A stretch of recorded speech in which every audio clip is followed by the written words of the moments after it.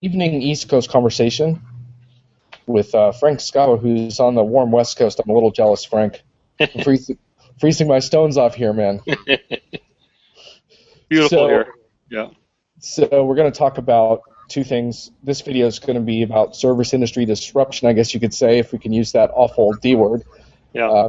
Punching above your weight as a services firm. And then we're going to talk about independent consulting in the next shoot.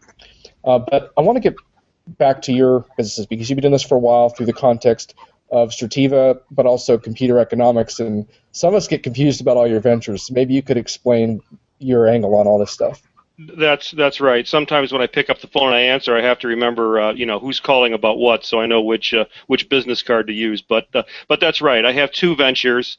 One is Strativa, which is a management consulting firm, and the other is Computer Economics, which is an IT research firm. So basically, as you mentioned, I've been doing this for many years, back into the 90s, and around that time I started, really focusing on providing management consulting in the form of IT advisory work and business strategy. And in the year 2000, my partner and I founded this management consulting firm, Strativa, which was really set up on an independent basis, and we'll talk a little bit about more about that later.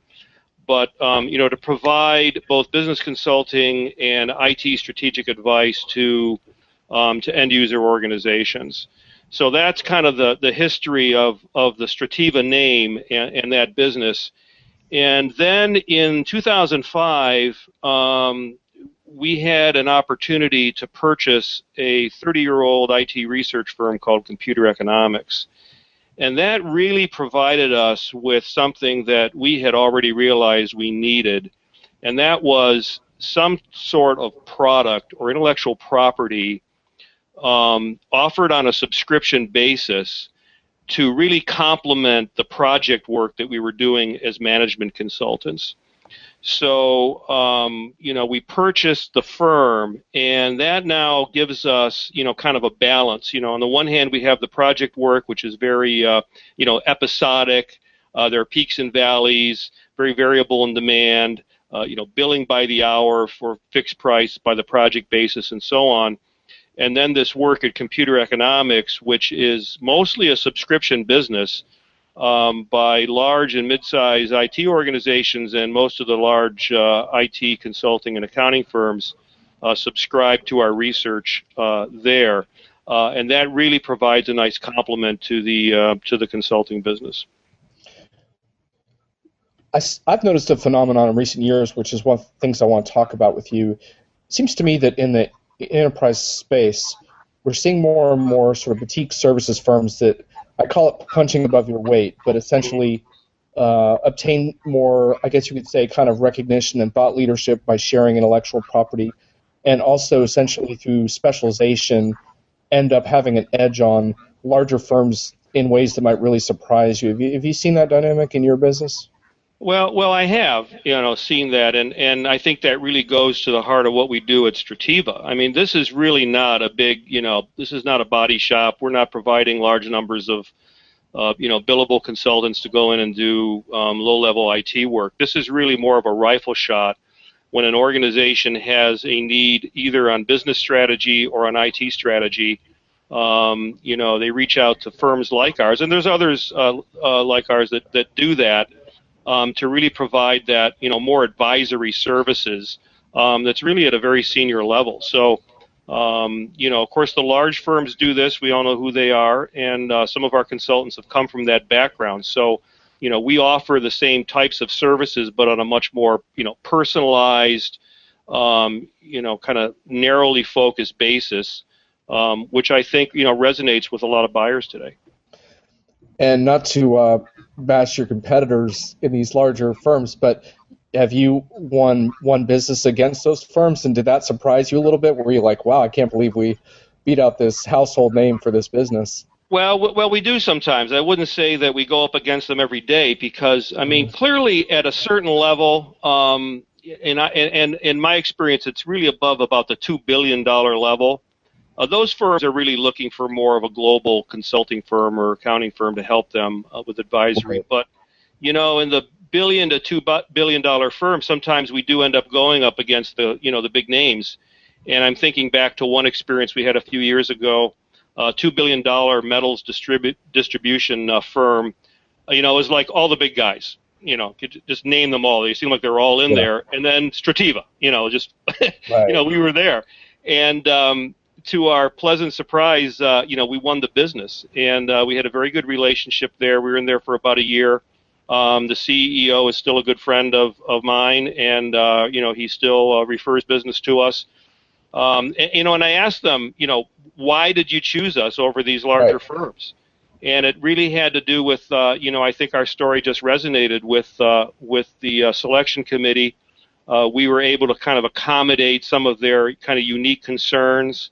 We didn't come in with a template and with an army of, newly minted MBAs to, kind of move in for 6 months.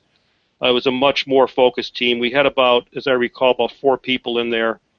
And it just resonated with them. So, we don't go up against them all the time, but when we do, I think we have a good chance of winning the business if the client is willing to work with a smaller firm.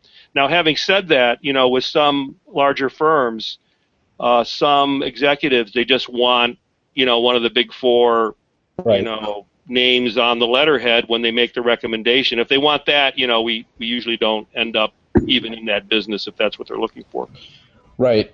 This was something I was thinking about because Phil First of HFS recently wrote a post about services firm disruption, more from the BPO outsourcing angle, but he talked about this whole notion of incumbency is not a right, and being an incumbent and having the relationship edge doesn't mean everything anymore. But as you point out, in some situations it still matters. But I think in others, just because you've had the business in the past, doesn't really cut it for the future necessarily. That's right. You have to earn it over and over again. There's clients that we worked with for many years. One local public. It was the local transportation authority here. We did a whole series of projects for them over a period of probably 5 or 7 years. And then at some point, we just didn't continue that work. They found other providers. Everything was an open bid. And, time to just move on. So we have to constantly be looking for new opportunities and new relationships. So we do pretty well with that. Right.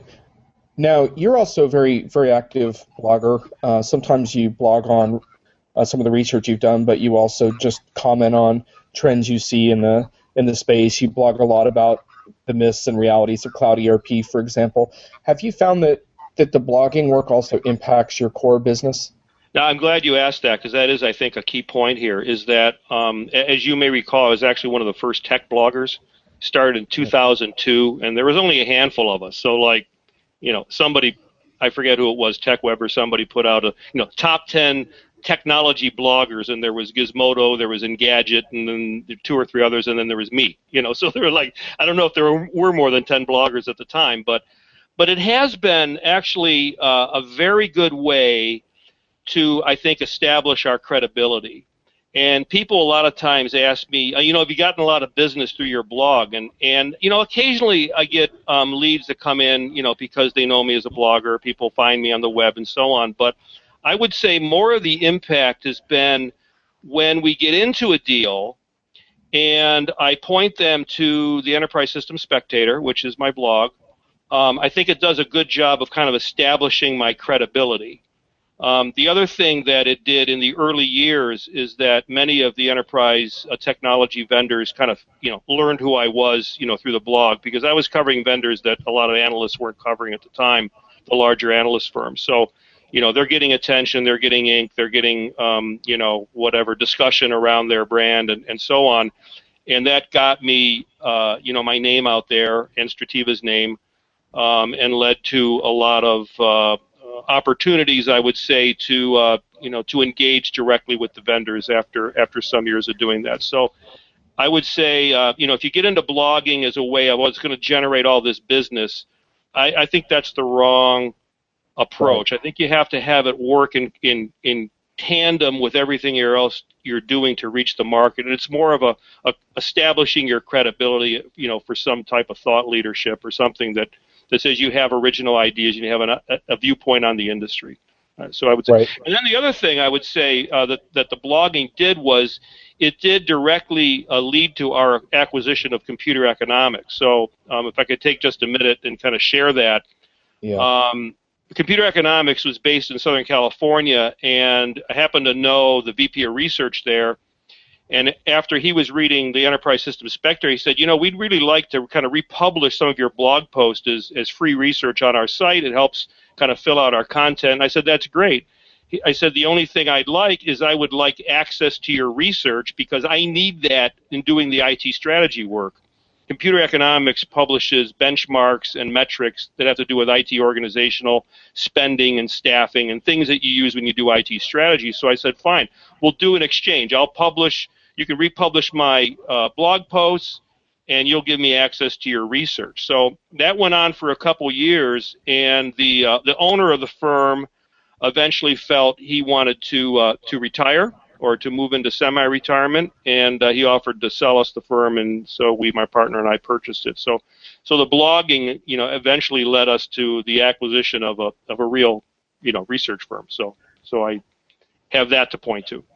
Yeah, sure. Before we move on to the topic of independence, I wanted to ask you about Computer Economics because some firms that I'm familiar with in more the sort of boutique strategy space, they don't actually do that kind of comprehensive computer economics type research. They might write a position paper from time to time, but a lot of times, let's face it, it's really more of a dressed up one person operation with a little bit of content behind it.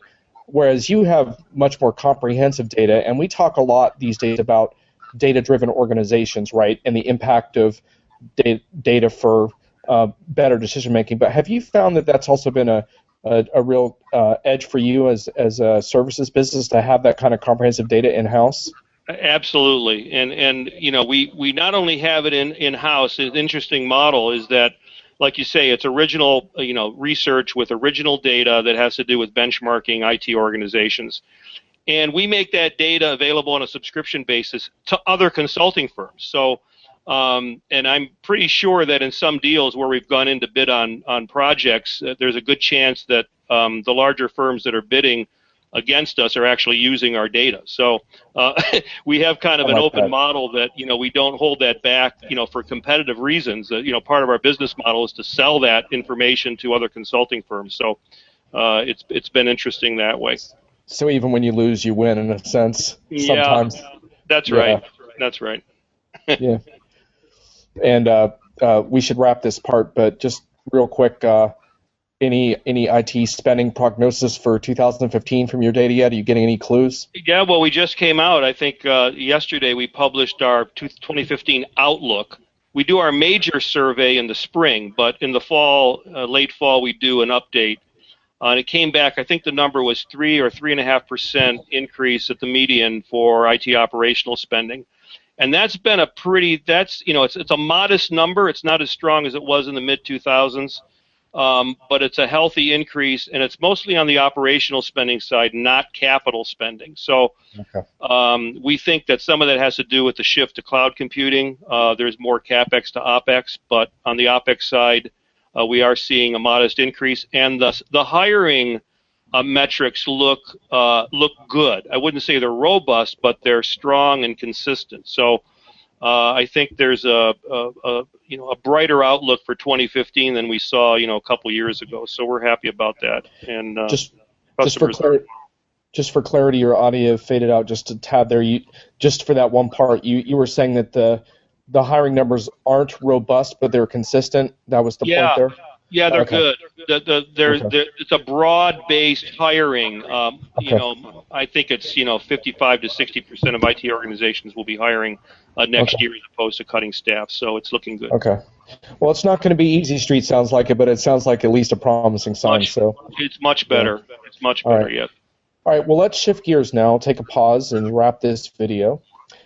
And now I'm rejoined once again by Frank Scavo of Strativa and Computer Economics. In this segment, for this video, we're going to talk about independent consulting, or the value of independence on enterprise projects, which is a kind of a stump topic for me, Frank. It's one of the, you say it's like your hill to die on or whatever. This might be like my my hill to die on in this industry. I believe in it so strongly. But why don't we talk just briefly about your firm and how you view independence? Because even the term independence is a little bit loaded and kind of hard to define sometimes. Well, we have the 4th of July. It's a very American value of independence, right? So, it's a very positive word generally. I think people like that. But independence is a strong value of my consulting firm, our consulting firm, Strativa. It's even in our tagline. So our tagline is independent advice for business and technology decisions. And, that came out when we founded Strativa in 2000. My partner and I had come out of a local systems integrator firm where we had established a management consulting business to advise buyers on strategic IT decisions. But back in the home office, we had people down the hall that were selling some of the same solutions that we were, advising buyers on. So, oh boy. We felt we were independent and could objectively evaluate those systems. But I'll tell you what the funny part was. It wasn't that we favored those systems. It was that when you're in a software selection deal and one vendor is not is behaving badly or not holding up not doing what they're supposed to do, and you have to lean on them. The problem that I had was I couldn't go back to the office and lean on them because they were my coworkers. So, right. After, but doing this for about 18 months, we said, this is just not going to work. So when we started Strativa, we said, okay, this is going to be a purely independent consulting firm in that we do not have tech vendor relationships. We don't receive referral fees. We don't receive commissions. We don't have a bench of implementation consultants that we would like to keep busy. We are strictly selling advice. And, I liken it to, financial advisors, right? So if your insurance agent offers to be your financial advisor, right. for free, he's got to be making his money for somewhere, right? So if he's not making it in selling financial advisory services, he's making it selling insurance products. You can be pretty sure that your financial plan is going to include a lot of insurance. Yeah. Right. So, sometimes free is not free. So we said when we're going to do this, we're going to do it strictly on an independent basis. And that has worked out very, very well for us. Yeah. And we could spend a lot of time discussing exactly what defines an independent firm, because in my views, it's really more a matter of a continuum, if you will, a matter of degrees of independence rather than like perfect independence. I mean, let's face it, we're all getting funded from somewhere, and I think you and I both believe in the importance of disclosure, where when you publish and write and work with clients, you disclose where you're funded so they can make their own decisions. But I do think there is a distinction to be made between firms that come in without a stake necessarily in the rest of the project or the same type of financial stake that when your insurance firm analogy kind of holds true to a lot of classic systems integration business where the goal isn't even to win the project. The goal is to win the client forever, right? That's right. And there's not necessarily anything inherently wrong with that. It's just that I have become particularly frustrated that customers haven't taken more advantage of bringing in independent advisory throughout their project life cycle so that maybe they still work with the same vendors, but they do it in a more informed and realistic way, if that makes any sense. It totally makes sense. I think the other thing that I have seen in a couple instances recently is where customers are kind of in between whether they should move ahead with a system replacement or not. And they're looking for independent advice that actually would include consideration of their existing system or their existing provider. And if a technology consulting firm business is based around implementing new systems, there is a bias toward not staying with the legacy solution. So that's another place where independence, you got to consider the client's current, environment or their current system as a vendor, and that, needs due consideration. And in some cases in the past, we've gone through entire software selection projects that ended with the conclusion you should stay with your current vendor and do an upgrade. And that may not have been where the client started from, but, through the due diligence, we find out that, they're actually in better shape than they think they are. So there's another role of independence. So have you ever had to deliver feedback to the customer that wasn't necessarily what they wanted to hear, or manage vendor relationships that were kind of difficult where you knew you were really earning your money as an independent? Well, sometimes we play a little bit of, therapist in some of this as well. And I'm thinking to a local plastics manufacturer we did some selection for in the past. It's exactly what I'm talking about here. It turns out their current system was probably the right system to stay with, but they had gotten themselves into such a bad relationship with this vendor that they needed kind of a detente. They needed someone to help reconcile and smooth over the relationship. So we had to come in and talk to the vendor and, convince them that they should come back and re-engage and talk to the client and, kind of settle them down and kind of repair the relationship. So, sometimes, we get into all kinds of situations like that. You and I have talked about how you often identify yourself as a buyer advocate or an advocate for the customer's interests. And have you found yourself in situations where you're helping them to navigate things like pricing and navigate the marketing claims of vendors and playing that role sort of as an independent, where you're trying to be dispassionate, but you're trying to educate them as to the nuances of different vendors and how they work? Well, that is one of the values that we bring, because we deal with these vendors on a repeated basis. I think that one of the things that buyers don't realize when they go into a negotiation with a vendor, that the vendor does that every day of the week, every week of the year, year after year. Right. The buyer only negotiates a major software contract once, potentially once every few years if it's a smaller client, and dealing with a certain vendor they may have never dealt with before. So they need a little more the buyer needs a little more advocacy or horsepower on their side to kind of navigate the process and know where the kind of the tricks and the traps are. So it's an important role that I think is very much needed.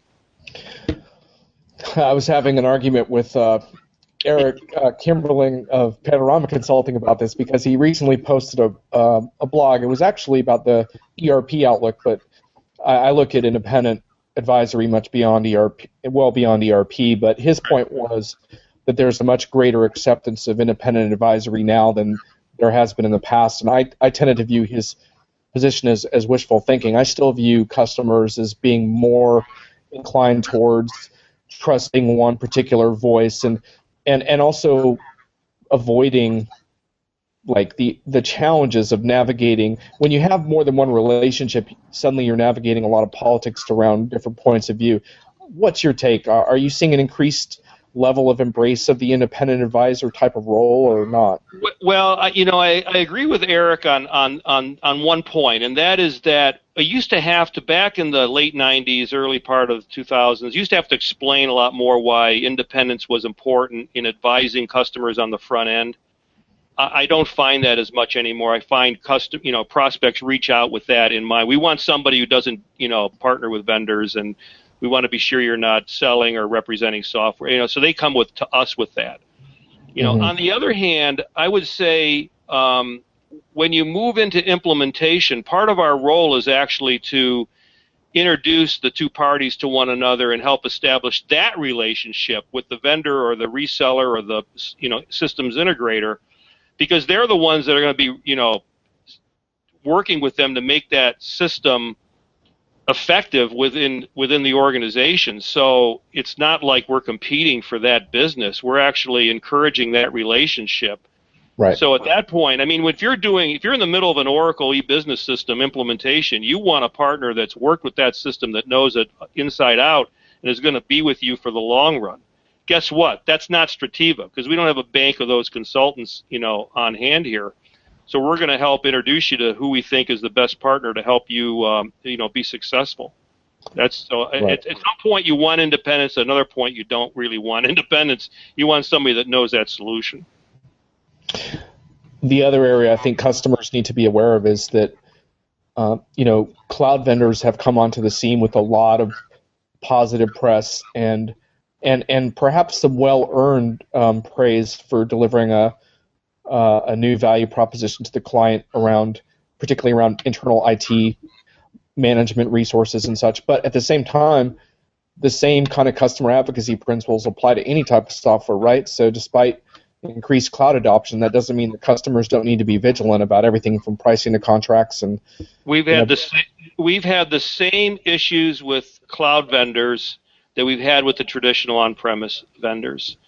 At some, the technology may change, the architecture may change, but the business relationship is fundamentally the same. So, we've negotiated contract issues, relationship issues, services issues where the vendor's not holding up their end of the deal. I don't see any difference between the traditional vendors or the cloud, even the pure cloud vendors in that respect. Sometimes they do an outstanding job. Sometimes they need a little bit of help to do better. So as an advisor, a customer's placing a lot of trust in you, right, to navigate that process. Does it take a while to build that relationship up, or?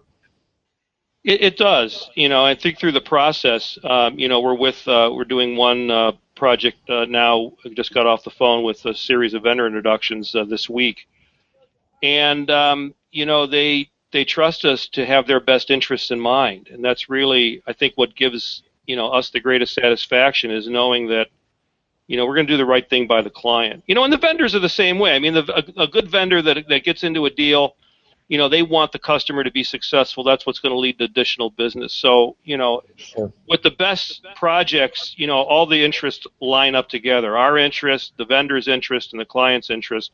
We all want to make this project successful because that's going to win all of us, new business going forward. I think that's a good stopping point for that. Well put. You weren't able to settle completely my bet with Eric because you kind of took a nuanced take on that, but that's fair. So independents are growing in stature on projects, but some of the same challenges. That's right. Independence is important, but certainly not everything. All right. We'll leave it that way for now. Thanks for joining us tonight, Frank. Appreciate it. Thanks, John. Appreciate it. Good night. Good night.